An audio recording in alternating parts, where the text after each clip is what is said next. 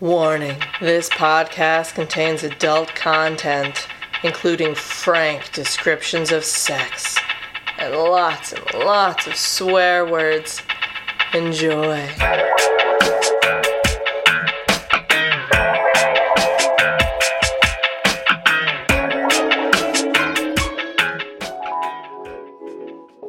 Ollie leans forward and kisses me, pulls back just enough for me to feel his breath on my lips. I grab him, pull him against me, our mouths pressed together, and we fall sideways, his hands in my hair and on my shoulders and under my shirt, one leg in between mine so I know he can feel exactly what the hell is going on there, while my mouth trails away from his and to his neck, my hands wrapped around his back to press him as close to me as possible. Neil. Yes? Neil. Yes? I just gotta say, welcome back. Welcome back. Welcome back. And I knew you were gonna read that one. Good, I'm glad. I'm glad. Also, hey, do you want to do a podcast? I feel like we should. Yeah, why not? Let's do a podcast. Hi, I'm Neil. And I'm Claire. And this is FMK Lit. Where we read 2 romance novels. A straight one and a queer one. And then we play Fuck, Marry, Kill with the characters. We sure do. Yeah, we're actually doing that this time. We're doing it this time. We're doing back. it. We're back. Just in time for our 4-year anniversary. Can you believe it? 4-year anniversary, and it's only taken us, 7 months to get to this point? 700 years. 5,000 pandemics. Also, listeners, well, first of all, we've missed you ever so. Oh, so much. And then also, we do all the spoilers. So many spoilers. So many spoilers. If you've come here for reviews, congratulations. You've come to an excellent place for reviews. If you've come here for reviews that don't spoil anything, oh, no, my friend. Find a new place. But more importantly, just read what the books are. Read the books. Come back. Yeah. And yell at us. Yeah. We can't hear what you're saying, but we're excited about it anyway. Most of the time, I'd say 99 times out of 100, even if we didn't like the book, we do want you to go support an author. Support all of our authors. Not all of them. No. There were a couple that we do not want you to support. But for the most part, even when we don't like the book, just go and support an author. Indeed. Indeed. So I picked books. You did. I picked these books, a year and a half, 600 years ago. Uh-huh. That we're finally reading for our 4-year anniversary Ancient episode. classics now. One of them, I think, was written in 2014. So yes, ancient classics. So for this episode, we are reading It's Complex by Shama Narayanan. And this is kind of an epic love story by Kacen Callender. And the theme was screenwriters. Ooh. I'd forgotten when I was reading it that it was screenwriters, and you were just so excited about the Bollywood aspect of one of the books that I just thought it was Bollywood. And so partway through, I was like, it's so funny that he chose Bollywood, and both of them have screenwriters. And then it was like, oh, Claire, right. That's actually... Well, and then we'll get into it. One of them only sort of has a screenwriter in it. Indeed. But first, before we get into it, Claire. Yes. What has got you hot and bothered? Let me just spare a moment. By the time this episode comes out, everybody will have gone through a mourning period, but honestly, it's still fresh for me. Betty White. Let us all just give some thanks to the world that we existed in the same place that Betty White existed in for so long. She was a good human being, on top of being funny, on top of being a rule breaker, on top of doing whatever she wanted to do. I mean, we talk about Madonna having 100 different sort of lives as far as her artistic career goes.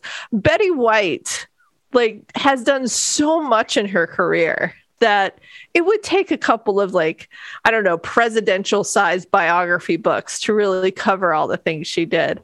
And we mostly boil it down to her being a funny old lady. But honestly, she was there for, every single golden age of television. She was there for all of them.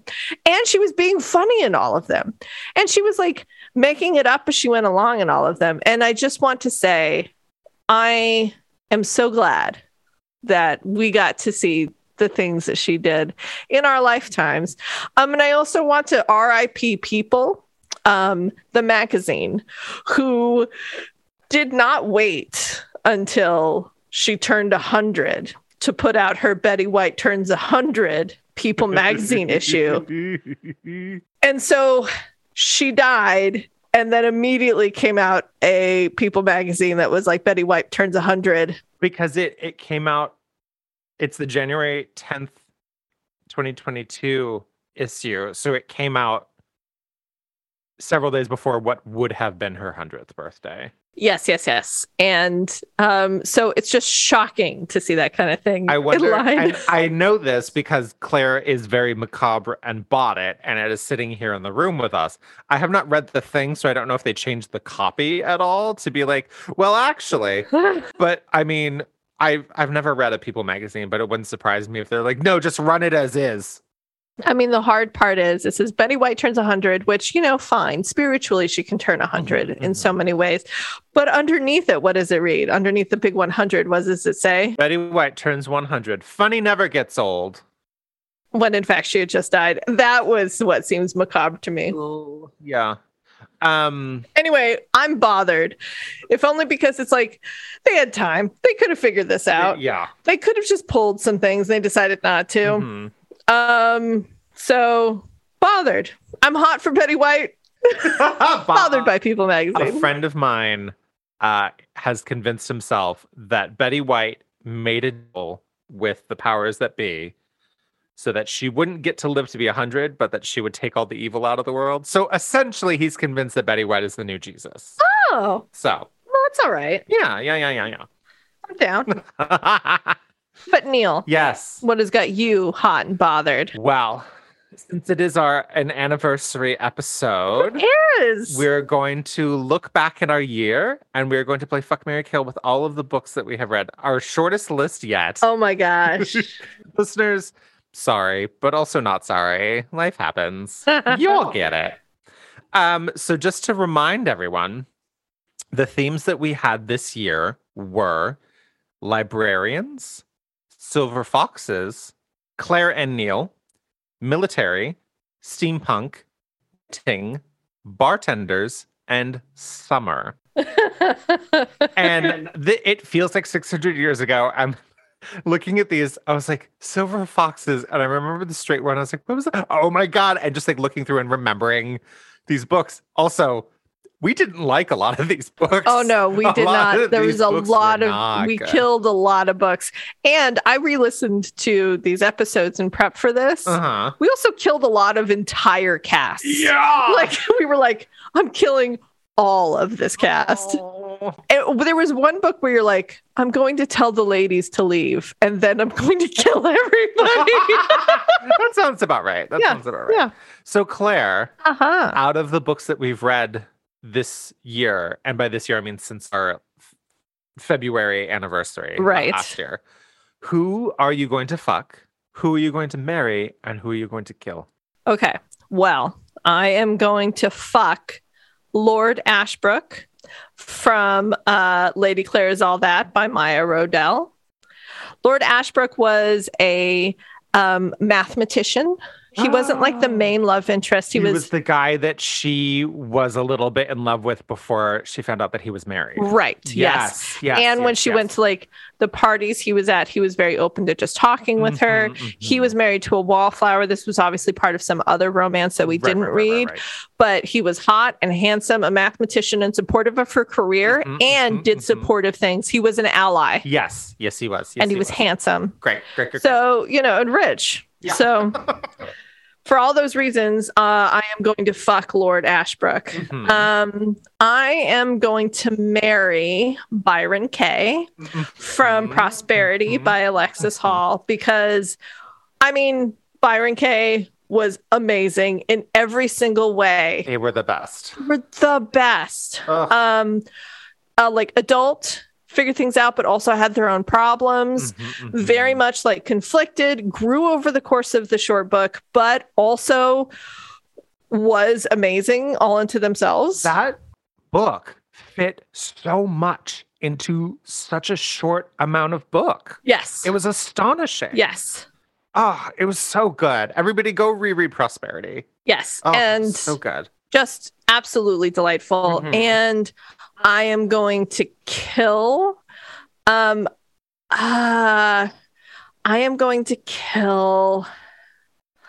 let me see. I mean, there was just so many to choose kill. from. There's one specific one that I was like, this guy is going to die. Oh, I am going to kill Quinn. This is the guy from Neanderthal Seeks Human. Mm-hmm. And he was just terrible. He was a terrible human being. Yeah. We also talked a lot about the girl in that being a non-person. Yeah, a hair doll. A hair doll. But he also was awful. Like, there was a lot of awful men. I mean, the straight guy from our Silver Foxes. The straight guy from the military one. The straight guy from the military one. Absolutely everybody from... the one book that was just like the Fox Den, which was actually the sports one. Oh, yeah, from Claire and Neil. The Neil book. And his name wasn't even really Neil. Really Neil. Like, everybody from that one was terrible. I think everybody from the Stowaway and the Debutante was terrible. Yeah. So I think there was, and also I think like everybody from not everybody from Breaking the Bachelor, but I think the most of the people from Breaking the Bachelor, the main male from Breaking the Bachelor was also not great. But I think, and also Good Girls Do, Luke, was horrific, awful. But also the worst thing about Luke was that he actually didn't need to be in the book. Yes. And I was going to kill him. He was going to be one of the people I killed, but I was like, how can you kill a person who didn't even need to be in the book? So anyway, that is kind of where I am. Neil, what about you? Who would you fuck? Who would you marry? Who would you kill? We have shockingly similar answers. So I would fuck Lady Claire from Lady Claire Is All That. She, she knew what she wanted and she went for it, but like wasn't awful about it. And she also like really cared about the siblings and was like, okay, Lord Fox, like I'm a very smart, intelligent woman and society doesn't value that. Lord Fox is like, oh shit, you are. Oh shit, they don't. And I think I think the situation with, was it Lord Ashbrook? Yeah. That another author would have had her like moon and pine and then like go after Lord Fox to try and make Lord Ashbrook jealous, but that's not what she did. She was like, oh shit, okay, well, this guy's hot and seems to want to hear what I have to say. Let's give that a try. So I appreciated her. I really enjoyed that book. That was a really fun book. And I think like looking back, we could both say like there was books that we remembered enjoying. And that was definitely one of them. I'm also going to marry Byron Kaye. Of course. Because they're the fucking best. Look, you and I make good choices in our lives, obviously. And then going along with the theme that you brought up earlier, I'm going to kill everyone in Neanderthal Seeks Human. Just all of them. I had forgotten until I was sort of like reflecting back the scene where like the mafia men were attacking the knitting circle and then some woman shot in the stomach. I know.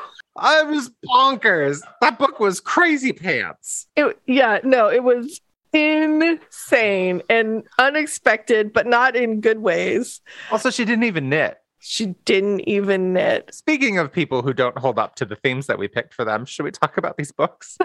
We should. Before we do that, I did want to bring up a couple of quotes from the past year that I absolutely loved. Please. One was from Neil. In my experience, slutty people are the most on top of getting tested. It's true. It is true. And I love it. Also from that same episode, I always feel trapped in a sweater, the Claire Rice story. These were quotes that I loved. And I just thought Listeners, pearls of wisdom that we scattered throughout the previous year. felt like this was particularly indicative of you and I, in that I feel like you are exceedingly intelligent. And one, you also have a great speaking voice over our, particular podcast sort of thing. You sound great. You have wonderful things to say. And I feel trapped in sweaters. That's who we are as people. Great. I think that's really funny because what I take away from listening to our episodes of this podcast is me just going over and over and over again and just like squawking at our listeners. So I'm glad. And then you were like, no, this is the important structure of this narrative, and we're going to dissect it and talk. And so sometimes you say things that I'm like, I am not smart enough for this. So I'm glad that we feel the same about ourselves and each other. Excellent. Well, you know what? Let's do it. Let's talk about these books. Let's talk about these books. It's Complex by Shoma Navarayanan. Jai, an aspiring scriptwriter, and Nikita, the consummate modern working woman, live in the same residential high-rise in Mumbai. One night, the two have a dramatic encounter when Jai rescues Nikita from a near-fatal accident and then offers to moonlight as her driver. Thus begins a tempestuous romance which takes many unexpected twists and turns. Jai, desperate for a break in Bollywood, enters a love story contest in Nikita's name. Will this rash act on his part lead to a nasty breakup, or will the two let their barriers fall and discover each other anew? Find out how the young couple navigate their complicated relationship, even as they deal with the many colorful characters who enter their lives. An action-packed urban drama played out in a swanky housing society. It's Complex is also a heartfelt story about what happens to seemingly sordid people when they face major choices in life. So that's what the book says it's about. I'm sure listeners can tell from my tone how I feel about that. But Claire, oh my God, what is this book actually about? Okay, so this book. Okay, first of all, this is an ensemble book. This is not a romance. This is not a romance. I mean, the two people we talked about in that do have a romance, and I would say it's maybe the C plot. It's this, maybe. I would say too, I don't know. I'm not that familiar with Bollywood movies. I have not seen that many. But I mean, if I were to take Monsoon Wedding as an example, which I know is not a Bollywood film. I know it's very anglicized sort of look at that.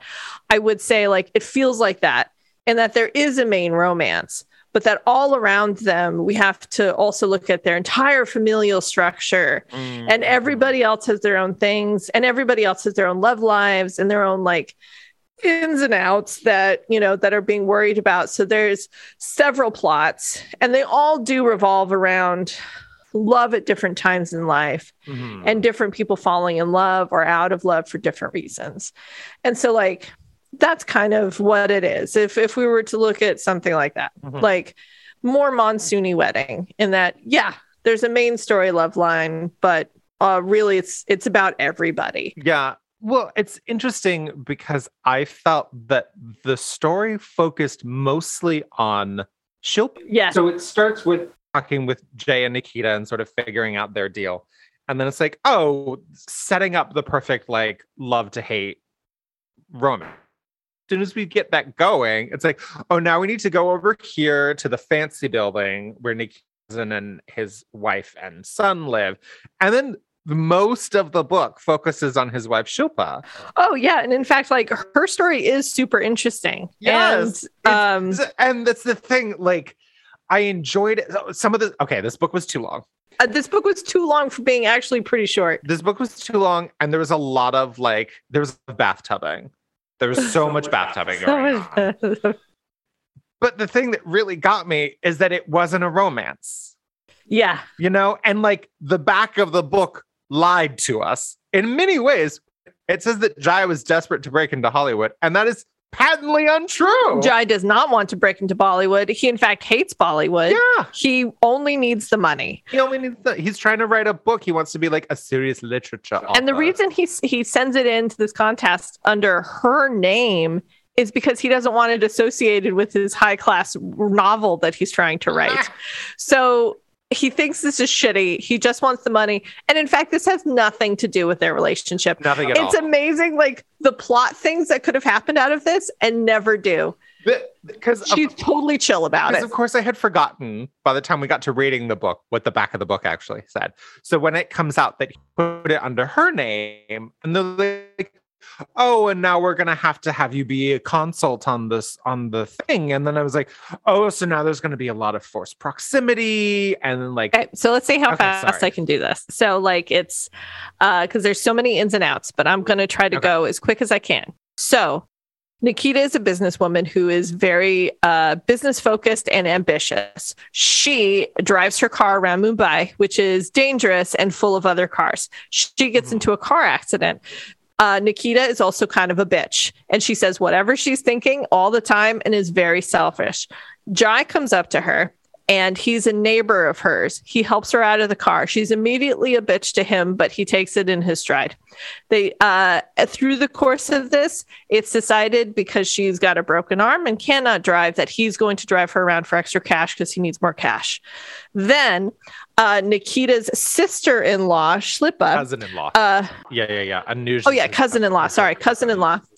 Who lives close by and is the only person that lives close by. Nikita has no friends.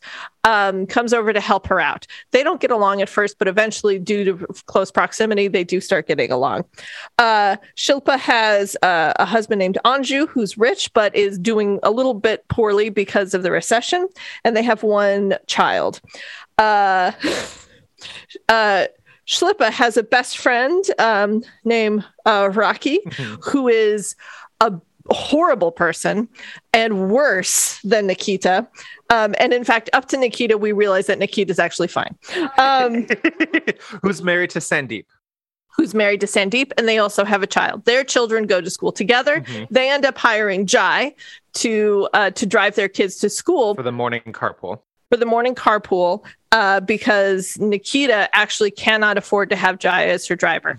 Also, okay, you got to let me do it because it's like, also, Nikita has a cook who she cannot afford, but she does want to keep her around. Ranjana needs more money because she's trying to send her girl to school. And her girl is like 16, 17. So she's hired out to Jai very briefly to also help him, but then hired out to Shlipa. They had to fire their other one because her husband Anju was flirting with her. The maid fell in love with Anuj and wrote him a love letter. Right, Anuj wrote him a love letter. Although Anuj also said that he was kind of flirting back with her. And then also contemplates having an affair with someone at his work. Right. So they bring on Ranja to cook for Shlipa. And then also her daughter comes on board to be a nanny to that child.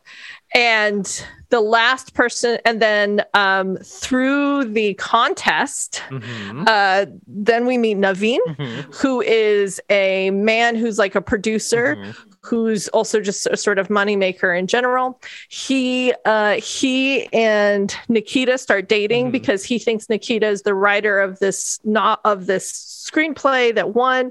Finds out very quickly that that's not true. And exactly what happened. They just come out with the truth, and he's like, "We'll figure it out." Yeah. So that is not an important plot point. Nikita and him start dating and eventually get engaged. But there's also Salini, who is a young woman who is an actress / dentist who wants to break into the industry. She's a little bit curvier, so she's having a harder time, but she's also desperately in love with Naveen. She meets Jai at a Bollywood party, and they start just fucking. They're not actually going out. They're just hanging out. And that induces Nikita to kind of get jealous of Jai.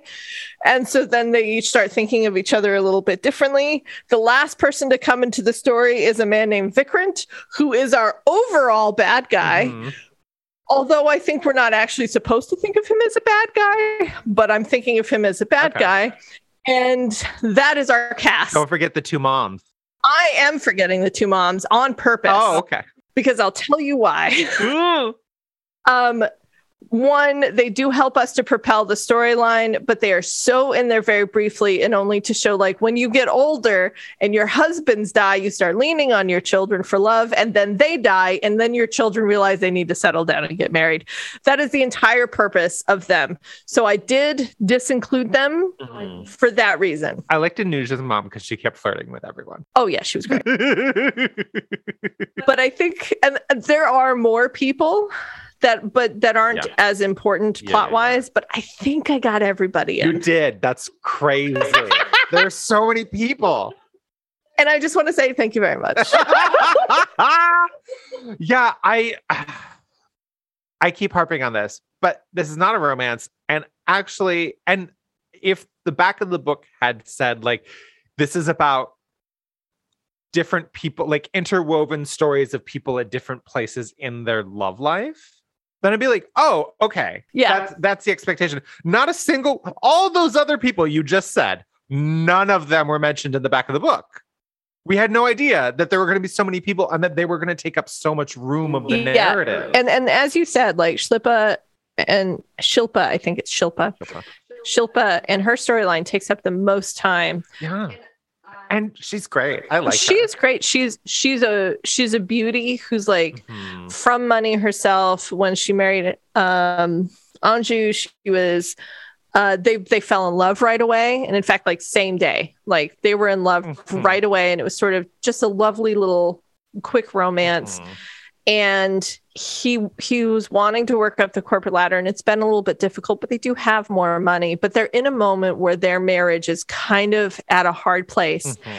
And I have a lot of criticisms for this book, but I don't have any criticisms for how they depicted that marriage, because I thought it was very honest and heart-wrenching and sweet at the same time. Like, it really talked about how you can be very angry at somebody and still love them. How you can be like mistrustful of somebody but still love them. And they did talk out their feelings. They really did. And there were sometimes they didn't, like they held it in a little, but like not in bad or neglectful ways. In ways that felt natural. Yes. Yeah. There was the one moment where Anju was away at a work party, like way away. And she knew that some girl was flirting with him. And he knew that that's what was happening. And she didn't fight with him. And he wanted her to. But I think I think that what was so lovely about that is like, he was like, you know what? Fuck it. After they hung up, I'm going to flirt back with her then. I'm just going to do it. And then when he was like confronted with that moment, like I could go upstairs with her and have an affair, he didn't, because he didn't actually want to do that. He really does love his wife. And he knew he was just angry in the moment. And like, that was lovely. And how hard it was for both of them to come together. And that it's very difficult when you want certain things. But when he realized he did something wrong, he said it. And when she realized she did something wrong, she said it. It didn't make it better. Like, it didn't make the argument go away. It didn't make the situation go away. Yeah. And they both had foibles that annoyed the shit out of each other, but they also accepted those foibles.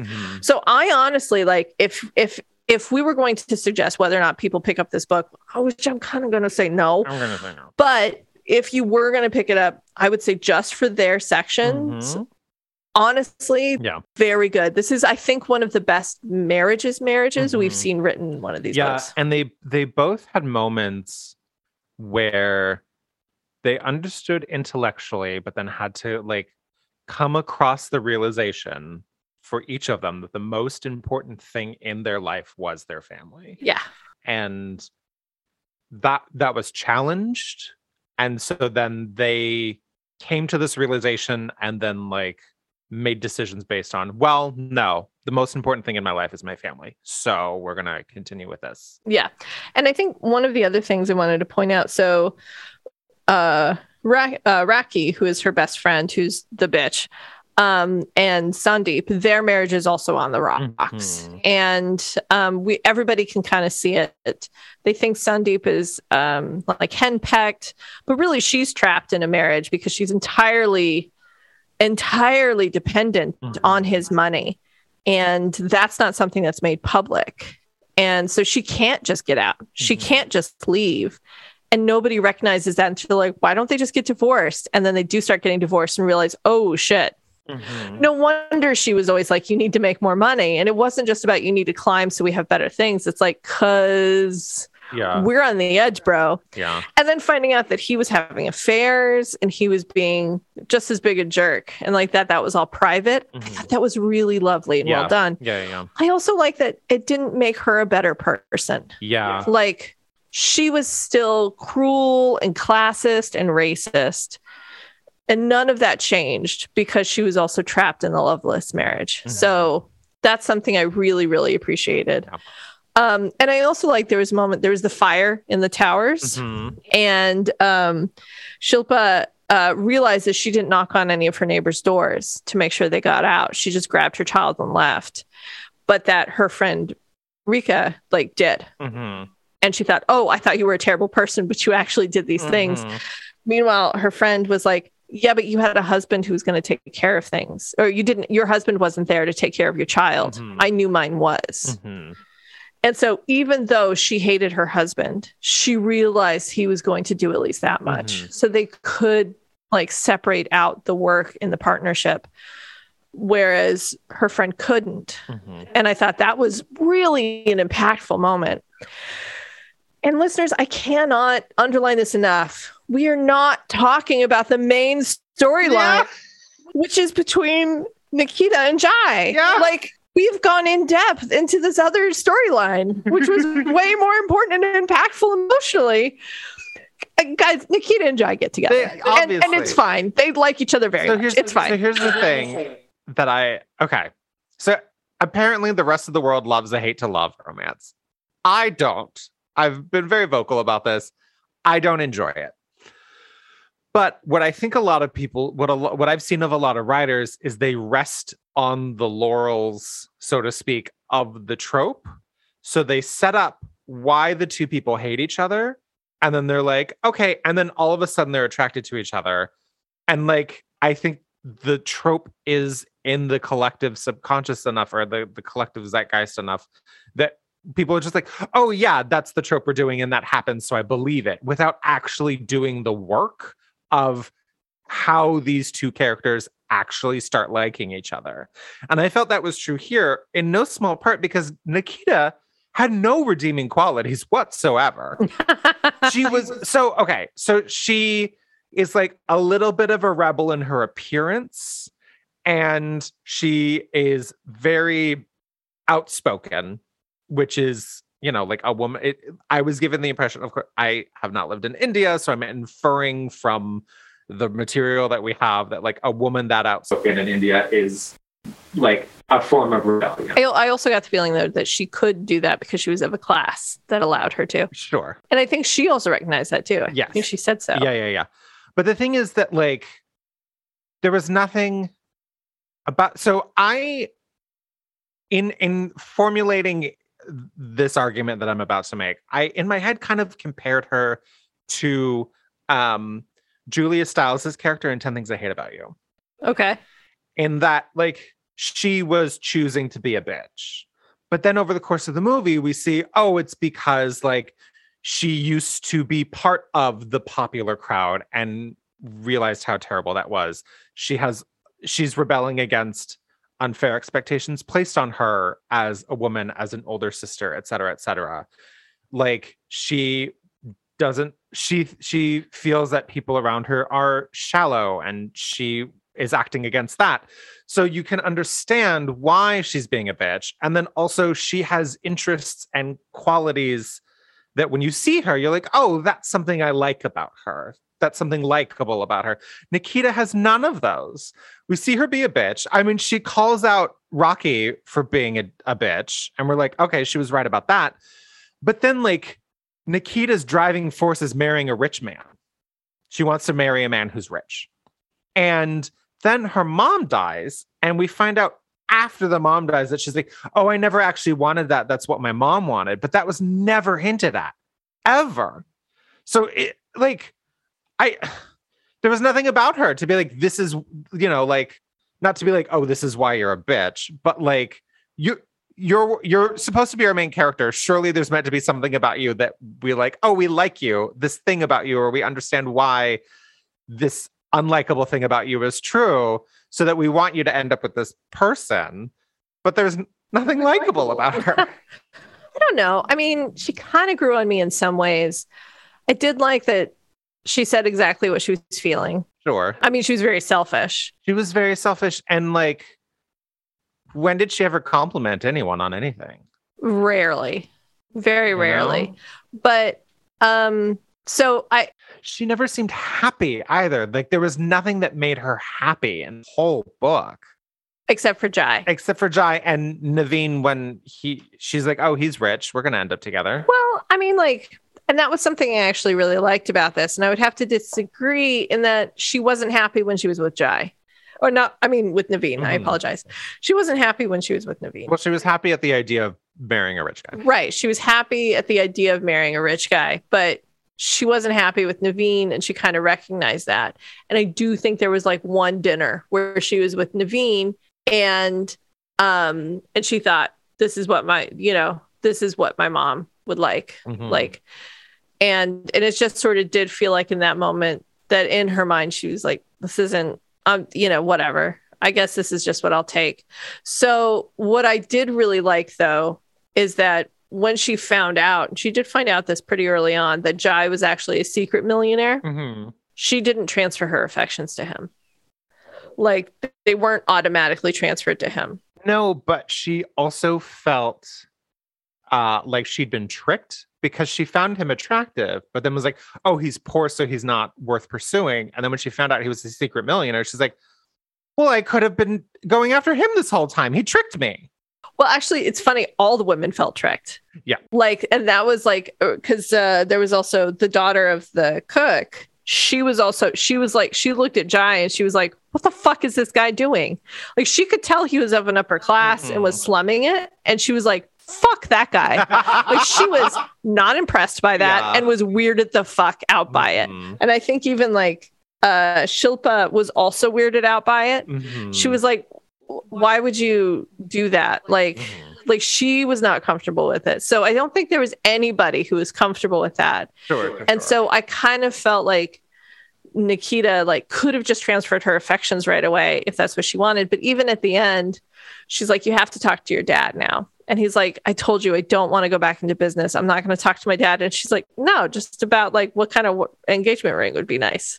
Yeah. And I thought that was cute. And I thought that was very much like, I know you're not about your dad's money. I mean, by then we knew he didn't need his dad's money. He had an awful lot of his own money. And I was like, why are you accessing that? Right. Because all of a sudden his book is a bestseller and he had a contract for like 3 more books. Right. And he's fine. Well, not only that, 3 more books, but he had like stocks that he could access whenever he wanted to. Yeah. Like his family was a jewelry. Right. Yeah. Jewelry empire. But he actually had a lot of his own personal income. Yeah. He actually could have. Anyway. So like, good news, everybody. Eventually these two realize they're in love.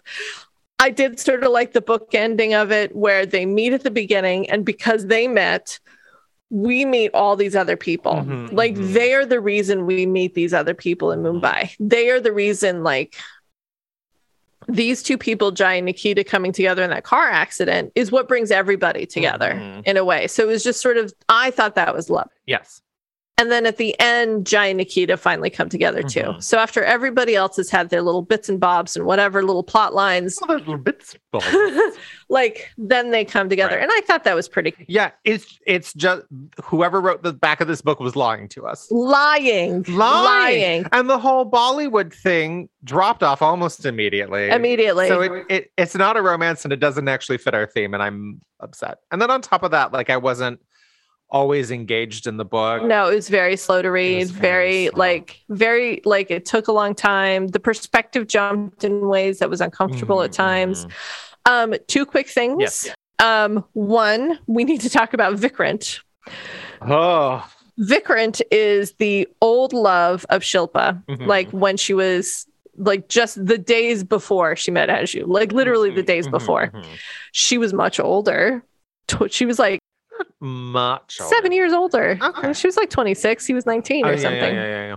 So, which isn't 7. Sorry, math. I was just like, yeah, that sounds right. I don't know numbers. I do podcasts. I do podcasts about math. So she was she was having sex with Vikrant, and it was lovely, wonderful sex with an exceedingly handsome man. Sounded so attractive. And then, but he was also weird as hell. Like, he was too serious. He was like dead eyes on her all the time. And she was like, okay, you fuck like a monster, but you look at me like a monster. And I only want one of those things.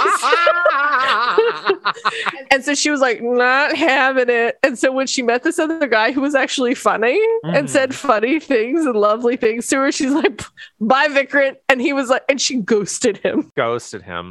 And they worked at the same office. Yeah. Well, he was an intern. Yes. Like a summer intern because he was still in school. Right. She worked in HR. So, which makes it all the worse. Right. So she ghosted him, and he started harassing her in the office. And then one day harassed her so much that he was fired and thrown out, literally thrown out, like grabbed and taken out of the office. And then he tried to commit suicide. Ooh. And then he moved to America where he made his fortune. So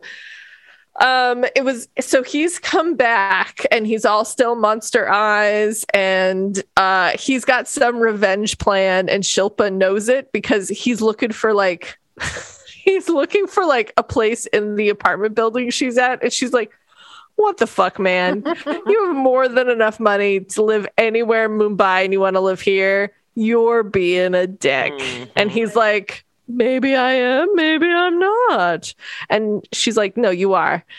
At which point her nanny, the daughter of the cook, falls head over heels in love for Vikrant and starts following him about. And he's like all Americanized in their eyes. So he wants to help Americanize her in some ways, like help her find her freedom and like support her and give her money. But then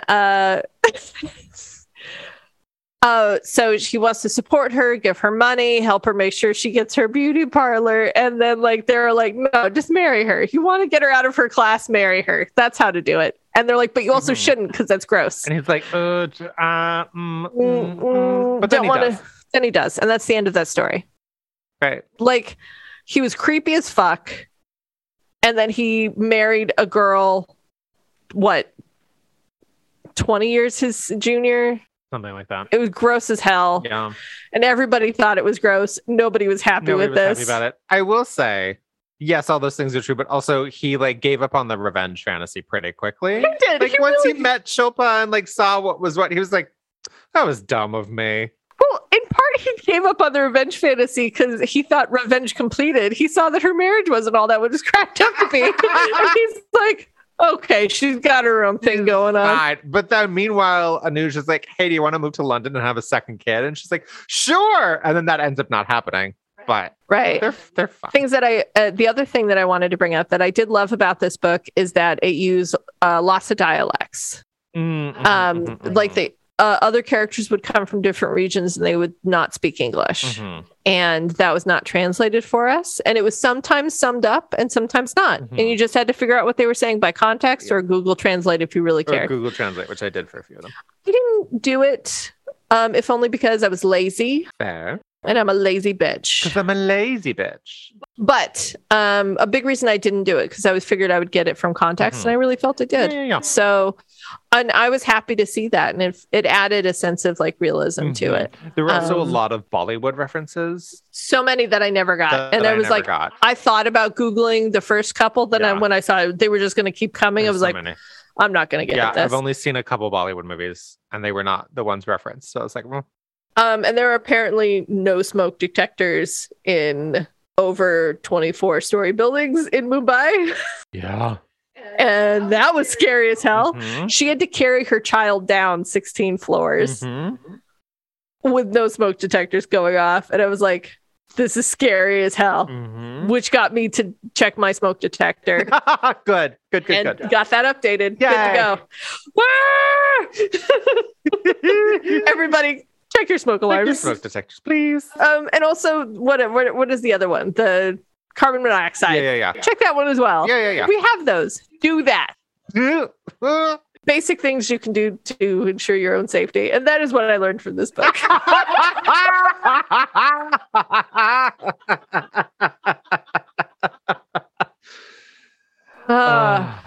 Anything else you wanted to add about that? No, just that I think I would have enjoyed it more if my expectations had been different. Yes, agreed. Yeah. All right. Well, that was that book. That was that book. This is kind of an epic love story by Kaysen Callender. Nathan Bird doesn't believe in happy endings. Although he's the ultimate film buff and aspiring screenwriter, Nate's seen the demise of too many relationships to believe that happy endings exist in real life. Playing it safe to avoid a broken heart has been his MO ever since his father died and left his mom to unravel.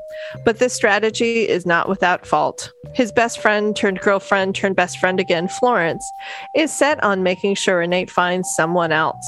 And in a twist that is rom-com worthy, someone does come along, Oliver James Hernandez, his childhood best friend. After a painful mix-up when they were little, Nate finally has the chance to tell Ollie the truth about his feelings. But can Nate find the courage to pursue his own happily ever after? So, Neil, yes, that's what that book says it's about. Is that what that book's about? It is. Yeah. It is. Also, at the very beginning, I would like to apologize to you, Claire. I did not realize this was a young adult novel. Nothing in that description indicated to me that all of these people were still in high school. Yes, still in high school, juniors in high school. This was another funny thing that I realized after doing reviews of the things that we'd reviewed last year, which was that sometimes with young adult novels, we are very gentle with them in that they're children. We're not going to play fuck, marry, kill with them.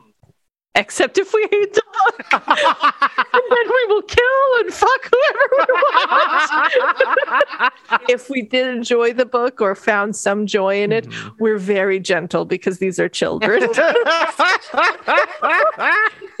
If we hated the book, take that, Foxhole Court. Everybody's out. Although, again, they were supposed to be in Foxhole Court, they were supposed to be like college students, but they were obviously high school students. Yeah.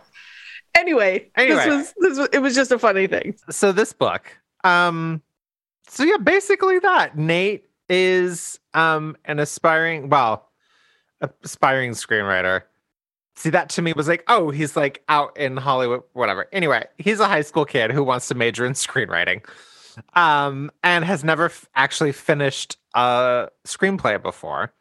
And he's in a very awkward situation in which his best friend, Flo, he fell in love with her and they dated, and then she cheated on him. And now she's dating this other girl, Lydia.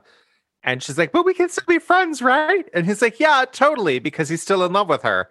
But it's very painful. Okay, another thing about this book, it was messy. It was so messy. And I loved it. Like, oh my God, like Degrassi messy this bitch was. I loved it. It was great.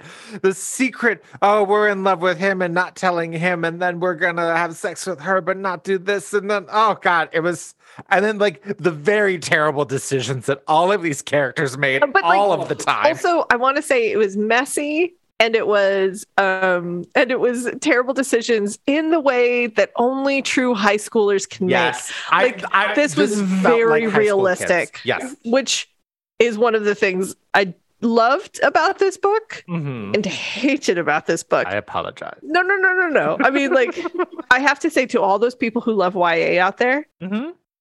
this is a good book, and go read it. Like, this is honestly, like, it captures the moment very well, which is why I hated it. Yeah. Because I don't enjoy that moment. I didn't like it when I was in it. I don't like dealing with people who were in it. Yes. Yeah. Reading this book, I'm like, this is so messy and I love it. And I am so glad I'm not in high school anymore. Oh my God, so glad. But I mean, honestly, I did enjoy this read. So I'm not going to like, I don't want to poo-poo upon that. Yes. I think I enjoyed it more than I normally would have because I read our other book first and read this one second. I was like, oh God, finally a story that's actually going somewhere.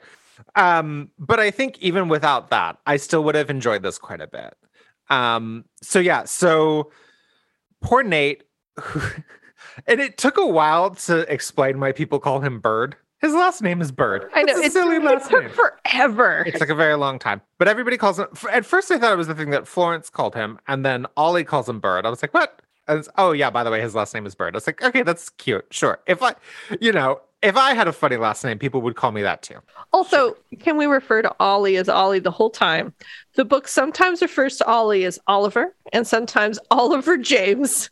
And I enjoyed Oliver James very much, but it's too much. It was too much. It was like, oh, it's Oliver James. Oh, look, it is Oliver James. And it felt like a brand of something I can't afford. Well, we're going to go over to the Oliver James. We're going to pick up some new handbags. Like, I couldn't be there for it. So I wasn't like but it's Ollie. We'll just call him Ollie the whole time. Ollie. Yeah. Okay, so Nate is in this very precarious situation of being in love with his ex that he's still friends with, sort of. And like, on the one hand, Florence was like, this is okay, right? And Nate kept saying yes, yes, yes. But also, like, she's a teenager, so she's not going to know this. But an adult Florence would know, like, oh, I've ended the relationship, so I need to leave it up to Nate when to initiate friendship again. I feel like she should have known better, but she's a teenager, so fuck, whatever. Well, and she wanted everything to be nice. Yes. So she wanted them to still have a friendship. She felt bad about cheating. Mm-hmm. And she wanted it just to be nice and pleasant. So, and that's why she also wanted to force him into some other relationship as soon as possible, because she just wanted things to be nice. And he calls her out on it too. He's like, do you want me to be in a relationship just so that you feel less guilty about having cheated on me? And she's like, no, but yeah, that's definitely part of what's going on here. But I did recognize that she didn't know that was what was happening until he called her out, because she's a child. Yes, because they are 16. And that was another thing. Because when you're 16, sometimes some 16-year-olds are like this. You make out with somebody. That's it, boyfriend. Yeah. Unless you've specifically said not boyfriend beforehand, but you have to say the not boyfriend. Whereas like there's a switch later when you become kind of a more adult, in where you're like, you make out with somebody and you're not a boyfriend until you say yes, boyfriend. I feel like that's freshman year of college. Right. So like I kind of wanted to shake them all and go like, you're not actually dating yet. Yeah. It doesn't count as cheating if you just made out a bunch of times. Yeah. Well, but for them, I would say yes. These were all high emotion, high stakes sort of situations. So yes. But like, I felt really bad that they were stuck in situations where they had these emotional turmoil moments that they didn't have to if they just, but they're still children. They're children. Yeah, and again, people, this is why I don't read YA, because I keep trying to tell them things that they couldn't possibly know yet. They aren't going to listen to me. I'm too old. I will say one thing. None of them acted as if they were adults who had adult advice. Yes. And that was great. Yeah. None of them seemed like older than their age or anything. They, definitely Nate, because we're in his head the whole time. And a couple other people had some very like wise or sage moments. But it was definitely those like, oh, I'm just realizing this now for the first time. And it kind of feels like I'm the first person to ever think of this, when it's obviously not true. But like that very like profound realization that one can come to as a teenager, because you start sort of reflecting on yourself in a genuine way for the first time in your life. What I also liked about this is that the conflicting emotions were actually conflicting. Yes. Like, for example, Ollie, torn between his two parents, who were both very selfish. Yes. But So Ollie's own needs aren't being heard. Mm-hmm. Which means he does have actual conflicting wants and actual conflicting needs that are difficult for somebody his age to figure out, but also he can't just make these decisions on his own. He's at the whim of parents. And so there's a moment much later in the book where he's going to either go back to Santa Fe or stay here. And there's sort of a choice involved for him, but not really. And he does want to stay where his new boyfriend is. Mm-hmm. Spoiler alert, everybody, even though we haven't gotten to it, he and Nate become boyfriends.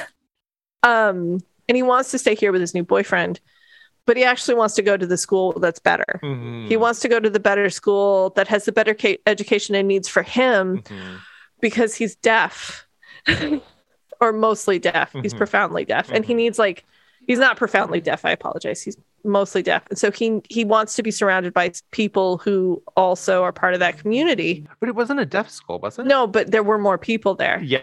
It was I'm actually familiar with that particular private school in Santa Fe. And it is a mixed community. Oh, okay. Great. And it is a college prep school. It is a very good school.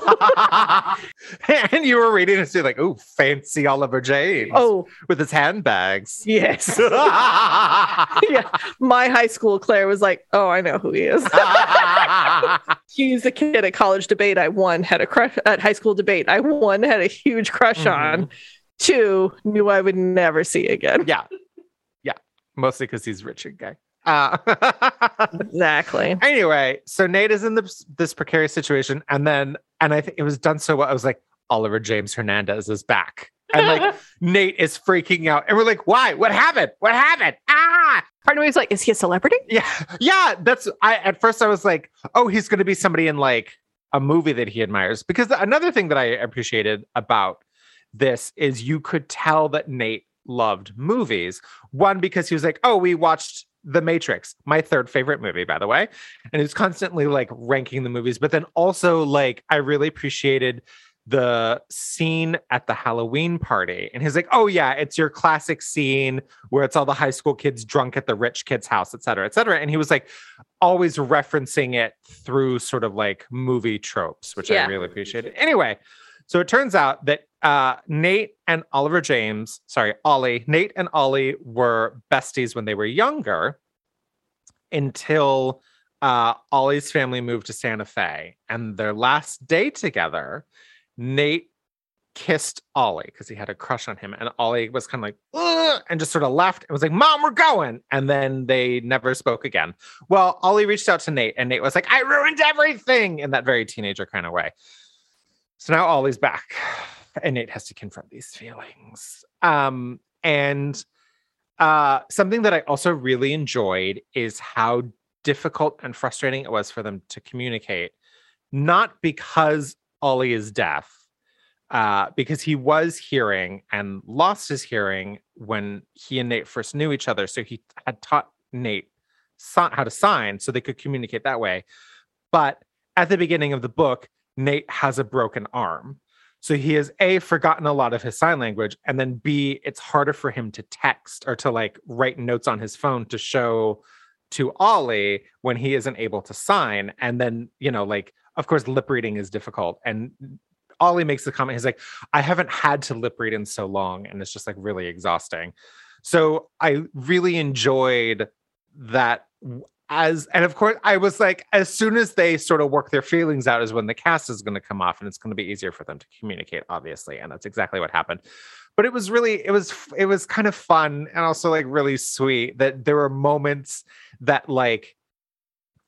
they were having trouble communicating their own feelings, but then also because of Nate having forgotten a fair amount of sign language and then also having a broken arm, there were moments where they were trying to have a conversation and then they'd have to stop to sort of figure out a way to communicate with each other. It was done really well. I really appreciated it. I thought it was done really well too. I honestly thought this was the best I've ever seen texting done in a book ever. Mm-hmm. It felt part of the conversation. Once it was set, you knew what was happening. And it was established as texting first, and then with the formatting convention. And then when it was introduced as them writing a message on their phone to show Ollie, then you're like, oh, I know exactly what's happening. Right. Yeah. No, I thought it was very well done. And I thought like Ollie having this communication barrier, it wasn't presented like I just said, like Ollie having a communication barrier. It was the rest of the world having a communication barrier with Ollie. And like it was up to the rest of the world to figure that out. And that is not the way that's usually presented in books and media. Like usually it's presented like, oh, look at that loner who can't communicate with everybody else because they're deaf. And oh, what a kind person this is that they learned sign. No, it was like, no, bitch, you communicate with them. Figure your shit out. And when we first see him at school, and their friend Ashley has taken it upon herself to sort of like show Ollie around. And it was interesting because we saw hints that Ollie is deaf before the narrative actually explained it to us. And it was just like, oh yeah, Ashley was talking to him and then she typed something on her phone and showed it to him and then they laughed and blah, blah, blah. And it was just like, oh yeah, that's a normal conversation that they're having. Yeah. It's like, great. It was really well done. But then wrench in the works when Ollie shows up and Nate realizes that he's starting to fall in love with him. Ollie has a boyfriend back in Santa Fe. Bum, bum, bum. Aiden. Oliver James and Aiden. I feel like they would hyphenate, and I forget Aiden's last name, but they'd be like, Aiden and Oliver James Hernandez Biglington. So then, teen stuff happens, but also Ollie, who is an aspiring photographer, introduces Nate to this summer program called Emerging Creatives or something like that for high school kids to apply to this program, and they are brought out to New York and to an art school. It's not specified which school, but basically they like take college classes over the summer in their field. And of course, it's a dream come true for any aspiring artist to be like, yes, I'm going to go do art in New York. But then also, of course, it looks really good on a college application. So they're like, let's do this. And then, of course, all the photos that Ollie enters are of Nate, and Nate ends up writing his very first script. And it's like based on his feelings about Ollie. And it's all very sweet. Oh, it was so sweet. Also, Nate is very mean sometimes in that way teenagers are. And every single time he does it, he's like, I'm such an asshole. And we understand why. We always understand the reasoning why he did it. But that doesn't excuse the behavior at all. And it's just like, and then people are like, you need to not be an asshole to me. And it's like, I know, I'm so sorry. But what I appreciated too is that other people would say that to him, but then be the same kind of asshole because they're teenagers. Like with Flo, Flo is, he gets angry at her for, whatever, and treats her badly and doesn't say anything. And then she gets angry at him later for a very similar thing and does the exact same thing that he did to her because they're teenagers. She tries to set him up and then gets mad at him when he's spending time with Ollie instead of her. Anyway. Right. But he also, when he said that thing to his mom about how he felt sorry for her. Yeah, I mean, it was a mean thing, but honestly, she deserved it. Oh, she needed to hear that. She did need to hear because his curfew was 7 p.m. 7 p.m. as a high school junior. No, that's not okay. That's not enough time. Like I get home by dinner. And maybe dinner is 7, but then you can go out. At what time are you spending with your friends? There is no time to spend with your friends. And I mean, this wasn't the case for him, but for me, that would have been because I was in rehearsals in high school, usually from like 4 to 6:30 or something, and then it's like, but I have to go do things and see people and build up a college application. Anyway. And just the way she was, so honestly, she needed to hear. She needed to hear it. Yes. But it was very mean. But it was very mean what he said, because his dad died when he was young. And ever since, the mom has been very protective of Nate and his older sister. And like the sister has just gone off to college in Chicago. And it's obvious that the mom is like, afraid of having the kids out of the house because she's worried that they'll die, et cetera, et cetera. So like, again, it all makes sense. But then, and he, his whole thing is like, I need more freedom. You're going to have to like, let go at some point, blah, blah, blah. And him this whole time, he's like, cause this book takes place in Seattle. And he's like, I want the option to go to whatever school I want to go to, but I doubt she'd even let me go as far as Portland and all this. But then when he's like, you know, you need to let me have freedom instead of sitting around feeling sorry for you, which was just, it was rough. It was rough. And I mean, when she finds the application. Yes. And that's when that argument happens. Mm-hmm. She finds the application and she's like, you're not doing this. Mm-hmm. And I was totally on Nate's side. I was like, it's an application. Right. There is no guarantee. Yes, he should have talked about it to you. Right. 100%. Mm-hmm. But also, have you been open enough to talk to him? Right. But also, like, I definitely felt that she was pushing so hard against it because it was like he was trying to make this, she felt that he was trying to make this big decision without her. Right. And like, I feel that's very natural for a parent to then be like, no, shut it down, as opposed to like, okay, let's sit and talk about this. You know? Right. Anyway, I'm trying to think if there's anything. Oh, Flo and her girlfriend break up. So then she becomes supportive of Nate and in a lot of ways a better friend.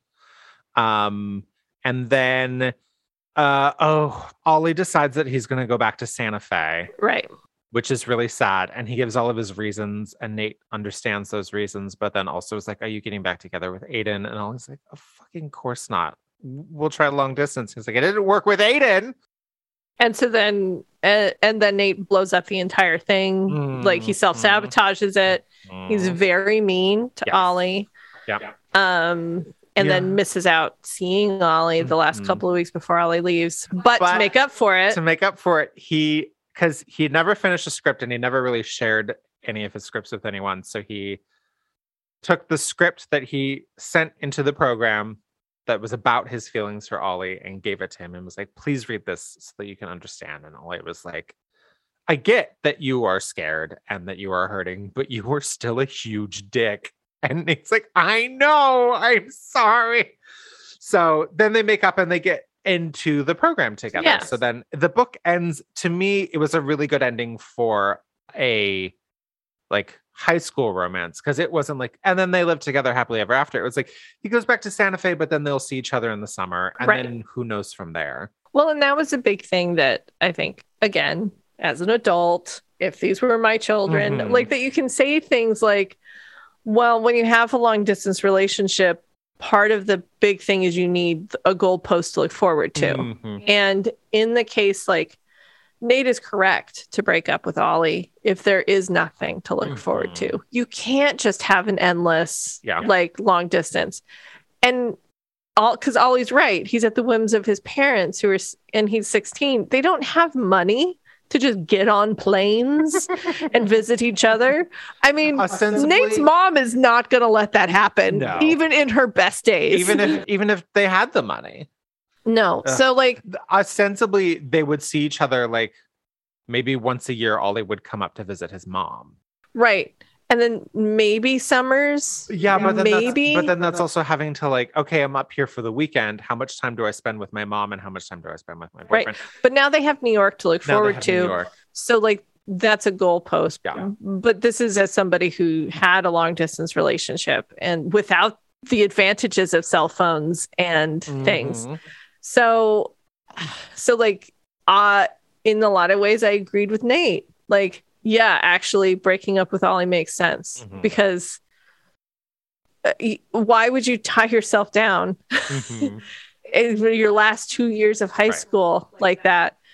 But because he's a teenager, he was a dick about it. Right. But also Ollie is correct. Like we can figure it out as we go. Like, but again, he was a dick about it because it's a teenage book and it's YA novel. And sorry, Claire shits on those. I apologize. This is not what Claire is shitting on though. She did really like it. Yeah. I also just want to point out. So, sex. I was proud of the sex in this book. It was done really well in that the whole time Nate was not sure that he was ready to have sex yet.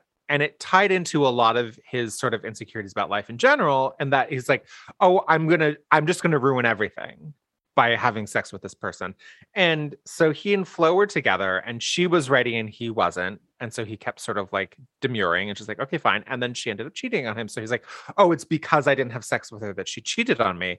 So then when he and Ollie are together, and Ollie's like, "Are you ready to?" And then Nate felt pressured to, because he felt that if he didn't, that he would lose Ollie as well, but he wasn't ready to, but he didn't know what to do. So then I love the scene at the Halloween party where Ashley like throws Nate into a bedroom where Ollie is. They lock the door and they're like, "We'll let you out when you're done." And Nate and Ollie are talking and they're just like, "This is dumb." But then they talk through Nate's feelings and insecurities, and then and Ollie reassures him, and then they sort of get on the same page. And then Nate's like, "Okay, I think I'm ready." And then they start getting at it. And then Flo bursts the door open and she's like, "You guys are fucked up for trapping them in here." And so it gets thwarted once again. It was so funny. By good intentions. Yes. And then when they do have sex, Nate bottoms and it hurts like a son of a bitch. And I was like, well done. Well done. And and that things were embarrassing. He knew the lube was important, but he was embarrassed by it. He knew the condom was important. And but this time Ollie saw that Nate was embarrassed. So he did it quick so that they couldn't see it. And then Ollie's like, "I can stop. Do you want me to stop?" He's like, No, keep going. And Ollie's like, "You didn't enjoy that." And he's like, "I mean, no, but yes. But I think I'll enjoy it more next time." Yeah. And I really liked that. Yeah. It was you know what? It was okay that this wasn't the best moment ever, but it also still was. Yeah. Yeah. I thought this is yes.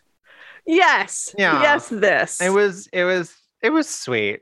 It was really nice. Yeah. I love the fluid sexuality that nobody was like, I have to talk about my bisexuality now. I have to. Second, there was oh, just everybody's bi now, which is great because nobody labels their sexuality, and people just kind of assume that anyone could be into anyone until told otherwise. Yeah. Yeah, it was great. Yeah, and that was really lovely and really well done. It was here, let me show you a world where that's possible. Something else about the sex that I really enjoyed. So there's a moment where Nate goes over to Ollie's house and he's like, "The next time we're alone, we're gonna have sex. The next time we're alone, we're gonna have sex." And he's trying to deal with that. And he gets to Ollie's house, and Ollie's mom works nights. So she's just about to leave for the night. She's like, "Oh, what are you kids up to tonight?" And Nate goes, "Oh, just watching Netflix, the usual." And he's like, "She knows I'm about to have sex with her son." And in my mind, I'm like, "Oh, yeah, that's totally the paranoia that you have." But then his mom's like, "Well, whatever it is you do, be sure that you're safe about it." And then she leaves the house. And it's like, "Yay, good job, Mrs. Hernandez." It was great. It was fun. Parts of this book were really good, really funny. There's a chapter that ended, something happened, and then Nate's inner monologue. The chapter ends just in a paragraph all by itself. Fuckity fuck. Yeah. Which is so good. And they used fuck so little. They used frick a lot or something else or some substitute. So when that was used, it felt really, really impactful. Yeah, I think that's all. Yeah, that's all I have to say about that book. That's all I have to say. So that was that book. That was that book. Okay, Claire. Are you ready? I'm ready. Are you ready? I'm ready. Let's play Fuck, Marry. Fuck, Marry. Fuck, Marry, Kill. Are you ready? Let's play Fuck, Marry. Yeah. Fuck, Marry, Kill. Fuck, Marry, Kill. Fuck, Marry, Kill. Fuck, Marry, Kill. Are you ready? Fuck, Marry, Kill. Are you ready to fuck, marry, kill? I'm ready to fuck and marry and kill. We haven't done this in a while. No. We might need a little lube, a little extra lube just to get rusty. And in fact, you get started. Okay, Claire. Yeah. Fuck, marry, kill. Rocky, who was the bitch from It's Complex. Lydia, as an adult, who was Florence's new girlfriend, who was also not nice. No. Or Naveen, who was in It's Complex, the guy that Nikita almost was engaged to. Right. Okay. So say that again. One more time. Rocky, Lydia, Naveen. So, wait, who is Lydia again? Lydia was Flo's girlfriend. Right. But age her up. She's an adult in this situation. Oh, okay. Oh, oof.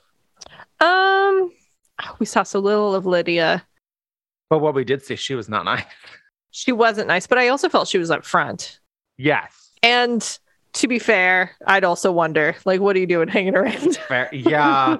Yeah. Flo was constantly being like, we can all be besties. And for different reasons, Nate and Lydia were like, no, we can't. Absolutely not. Absolutely not. Absolutely not. Ugh.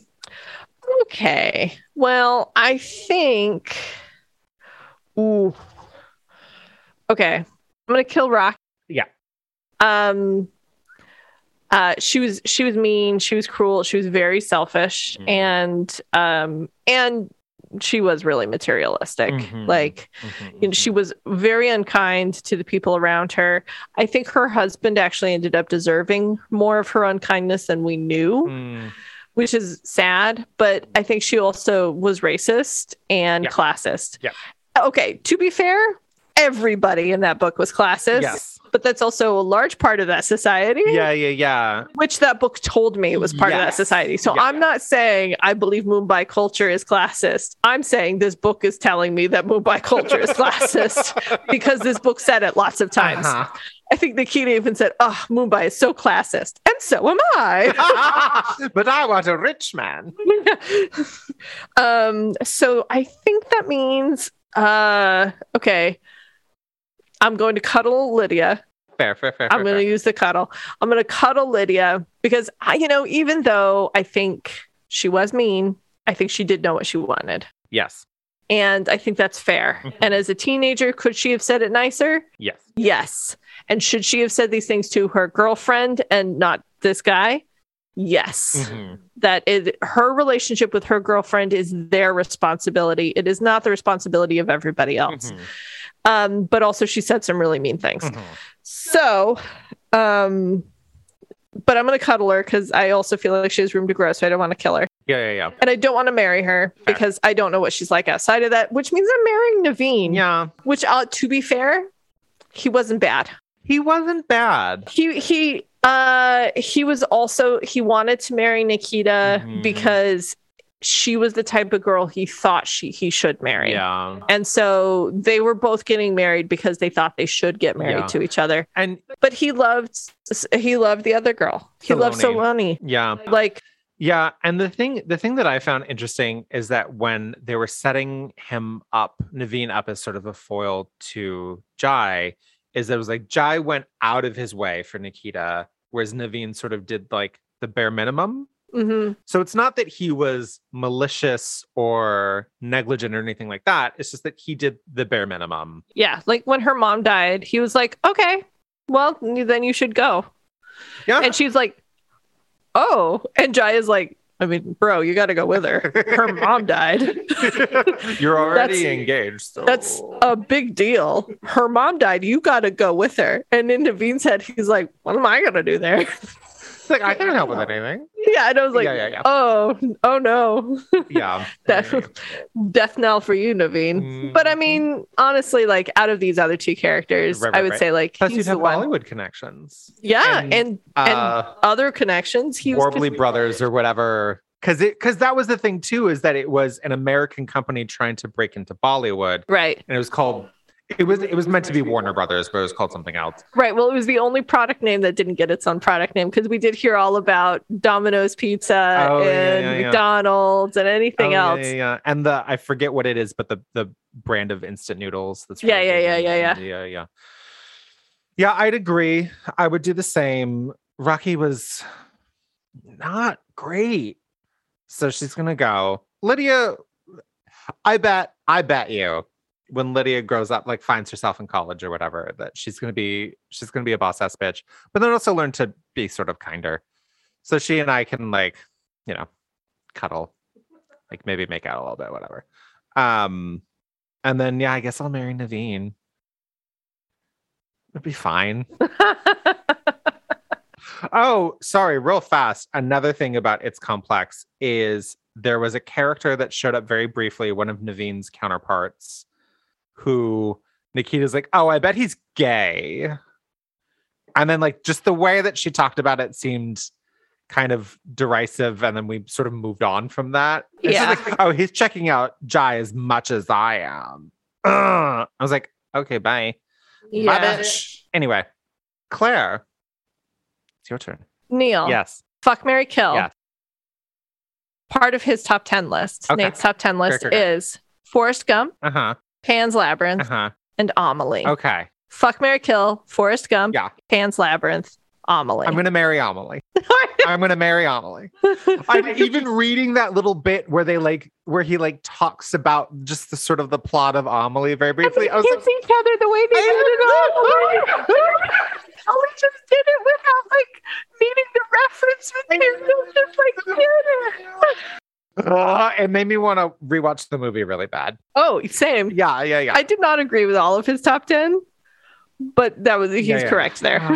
So I also almost watched it. Yes. So I'm going to marry Amelie because it's so sweet and I love it. Anyway, and then I think I'm going to fuck Pan's Labyrinth. It's going to be weird. It's going to be weird. But apparently Nate's experience with Pan Labyrinth was not too different from mine, and that I think a fair amount of Americans thought it was going to be like Labyrinth with David Bowie. Just like, oh, the Spanish version. Oh, no, that's not what Traumatized. it was. No, there was the hand eyes and doesn't the little girl get shot at the end? Doesn't she get killed? Yeah. So it's a whole thing, but it was very well done. I was a little traumatized, but it was very good. And I enjoyed it. And I think, I remember enjoying Forrest Gump. I haven't seen it in a very long time. I also don't know how well it ages. So not that I don't like Forrest Gump, but I think just because this is the game, I'm going to kill Forrest Gump. I am all the same things. Yeah. I'm going to marry Amelie. I'm going to fuck Pan's Labyrinth, and I'm going to kill Forrest Gump. I was a little surprised that was one of his top 10. I think Forrest Gump is a good movie that has some big mistakes in it. But there's some parts of it I really do like, and there's some parts of it I'm like, ooh, that was handled poorly. Even then, I was like, no to this. But it does such a good job of, plucking the heartstrings, even when you don't want them plucked. Yeah. Also, when a high school kid refers to movies as classics that came out during my lifetime, I'm just like, shut up, you child. Yeah, well, then I also think the movies I thought of as classics, that also came out during my parents' lifetime, or the year before I was born. Yeah. I'm like, oh, now. Okay, great. But also the movie industry isn't that old. That's very true. So anyway, and the books, Claire. Yes. Oh, did you want to do characters or books first? Yeah. Of all the characters. We'll do characters. Yes. You're right. It's been so long. Claire of all the characters. We've had Jen. Leave me alone. Claire, of all the characters. Okay. Well, I think that I am going to kill Vikrant because he was terrible. Yeah. He was a terrible human being. Sure. Even among other human beings I didn't like particularly, I thought he was pretty terrible. So I'm going to kill him. I think I'm going to marry Jai. Okay. I honestly thought he was warm and giving.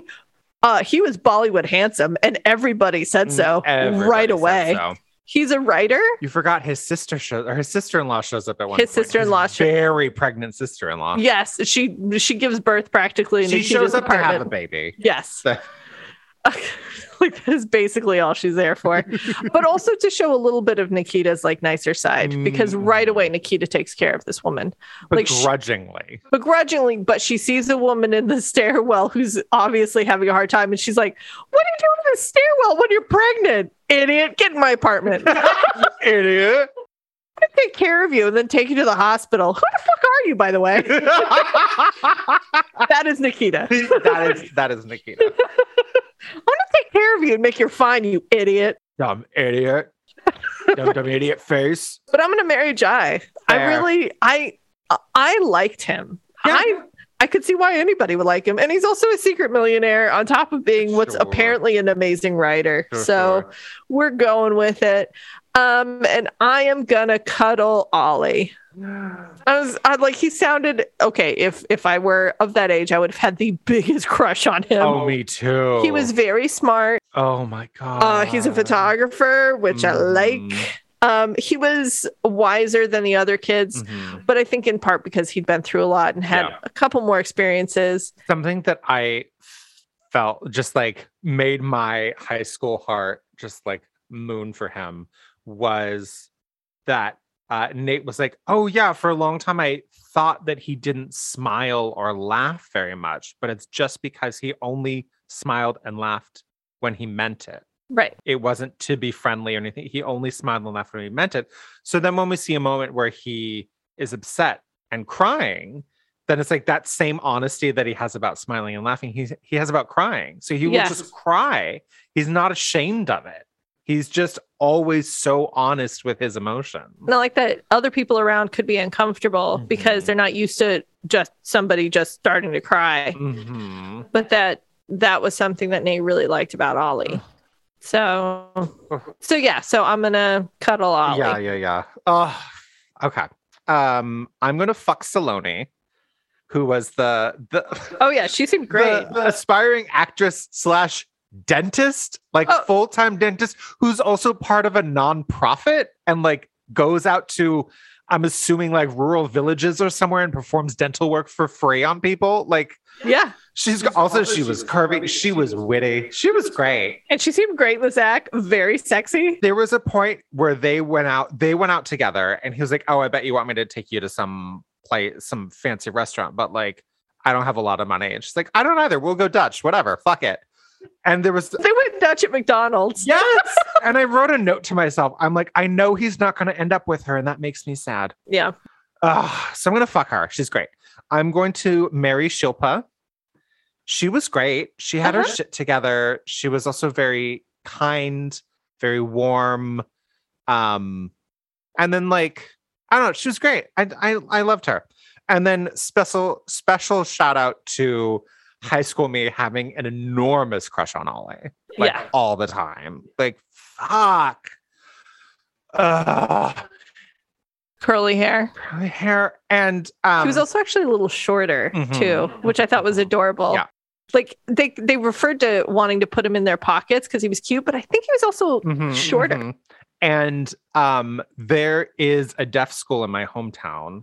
So if he had lived there, I would have had like access to learning ASL and I would have been all about it. Like surprised him by like saying something to him. Oh God. Anyway. And then I'm going to kill Nikita. Okay. I didn't like her. I wanted to like her, but there was nothing about her that I liked. Also, that book lied to me and I'm taking it out on her unfairly. But I get it. I liked her. I didn't like her, but I liked her. Okay, fair.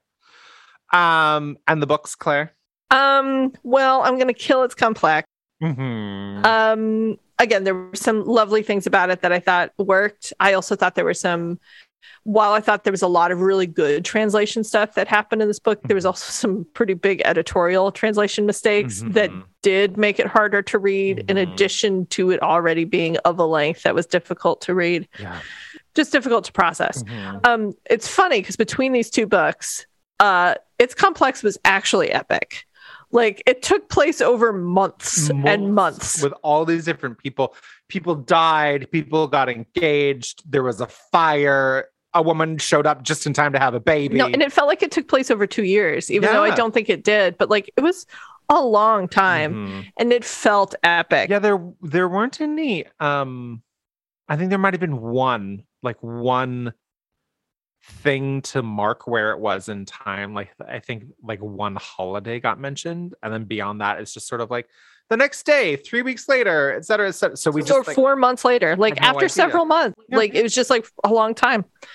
But I'm gonna kill is complex again.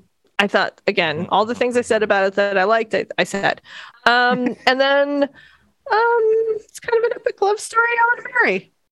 Oh. Again, it's a YA. And I hated the parts about it that are YA, but that is not its fault. You can't blame it for being what it is. Fair. Sometimes we do blame these books for being what they are, but honestly, I feel like you can't with this one. Everybody should go out and buy it. Just give it to their children who are high school age. I thought this was a really good book. Congratulations to this book. I won't read it again, but I want to give it an award or something. So I'm going to marry it. Okay. That's the highest award that you can give it. It is literally. That's how we set this up. Wait, we just like recreated patriarchy where we said marriage was the best. Well, but it's being married to us, which is fun and fluid. We'll rethink our things later. I'm proud of us. Let's go. It's fine. Yeah, I am also going to kill its complex. Yeah, there were parts of it that I did enjoy, but overall there was too much bathtubing, and it wasn't what it said it was, and that upsets me. For any reader or listener who may not remember what bathtubing is, it is when they explain one thing too long that is unimportant to the plot. Too many details about making sandwiches or what they're eating for dinner, or like, oh, we're going up to this person's apartment to grab the car keys so that we can go down here and blah, blah, blah. And they have to park on this level of the parking garage and not this level of the parking garage. Ugh. Yeah. And I think some of it was kind of intentional, I'm sure, to like show like, oh, rich people. But enough of it never came back so that it wasn't important. Yeah. Anyway, so I'm going to kill it. And then I think I'm going to, I don't think I'm going to marry. This is kind of an epic love story. I did really enjoy it. So I will date it with a promise of going to New York with it in the summer and spending the summer with it. Mwah. Mwah. Perfect. Yeah. Done. Well done. Great. So that means it is time for our favorite game that we are changing. Oh no. Neil, Christine. Okay. I am so sorry. But I've changed things up. Okay. This is going to be called Neil Unwrap. Neil Unwrap. Do we have to record a new song for it now? Oh shit. Okay. Oh God. Okay. So let me show Christine real fast.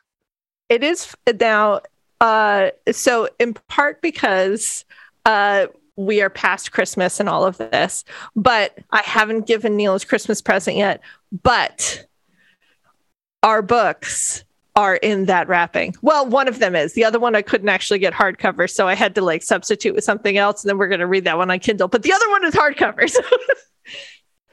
Oh my God. Okay. So listeners, I have in my hand what feels like two things wrapped in brown paper with bronze gift bows, the message to Neil with love from Claire, and a Sasquatch sticker that says believe on it. So I'm going to see if I can do this. Oh, ASMR wrapping. Can I get some ASMR in there? Okay. Oh my God. Layers. It's got layers. I'm going to save the stick. Okay. So we have, oh gosh. Okay. Oh, okay. So in this package, we have Chuck's Bigfoot Tingles Volume 1 by Chuck Tingle. And goodness gracious, his idea of a Bigfoot. It is a man's torso that is, of course, is muscled and chiseled, wearing a cross necklace, and then just a gorilla's face on top. pull this up for Christine to see. So, oh my God.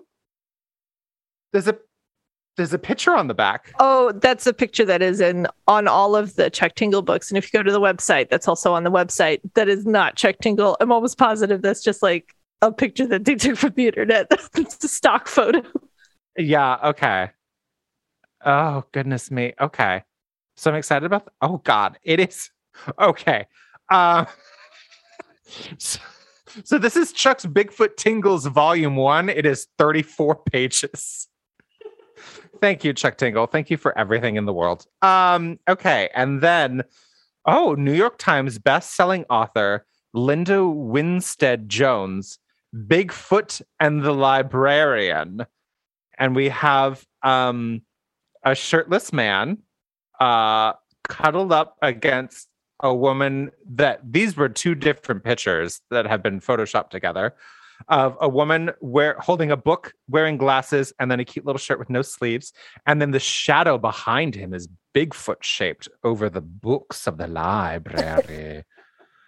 Goodness me. So I'm assuming Bigfoot and the Librarian is one of the books we're reading. Bigfoot and the Librarian is one of the books we are reading. And I didn't do a Christine guess because I already sent these books to Christine as well for Christmas. I have these books. I've started reading the Chuck Tingle book. It is top notch. So she also has them. Oh, and so the Chuck Tingle book will be a special recording we do for our Patreons when we get the Patreon set up. I just flipping through it, literally just saw the word cock. So we're in store for a fun time with Mr. Tingle. I'm sorry, Dr. Chuck Tingle, it says on the back of the book. So the second book we're going to read, Neil, say the first book's title again. Okay. Bigfoot and the Librarian by Linda Winstead Jones. And the second book we are reading is Going Sasquatch by Jess Whitecroft. And it's the theme Bigfoot. The theme is Bigfoot. Yay! Oh my God, I'm so excited.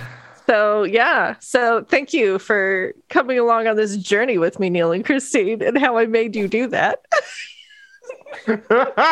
So Christine has these books arriving at her. Oh, she already has them. Oh, great. Yeah. I don't have the...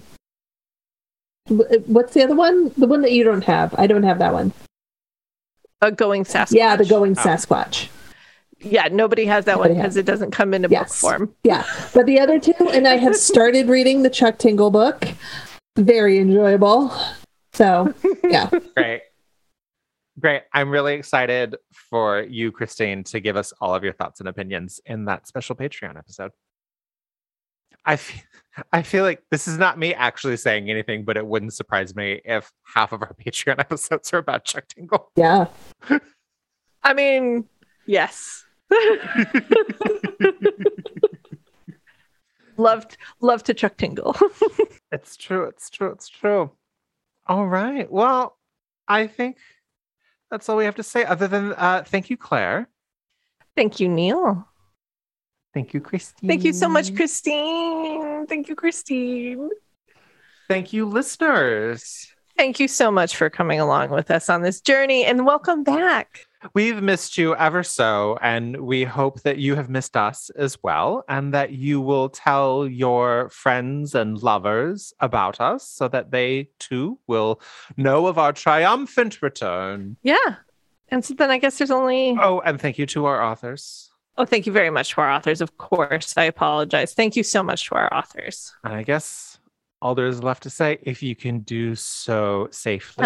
And comfortably with smoke alarms with their full batteries in them. Mm-hmm.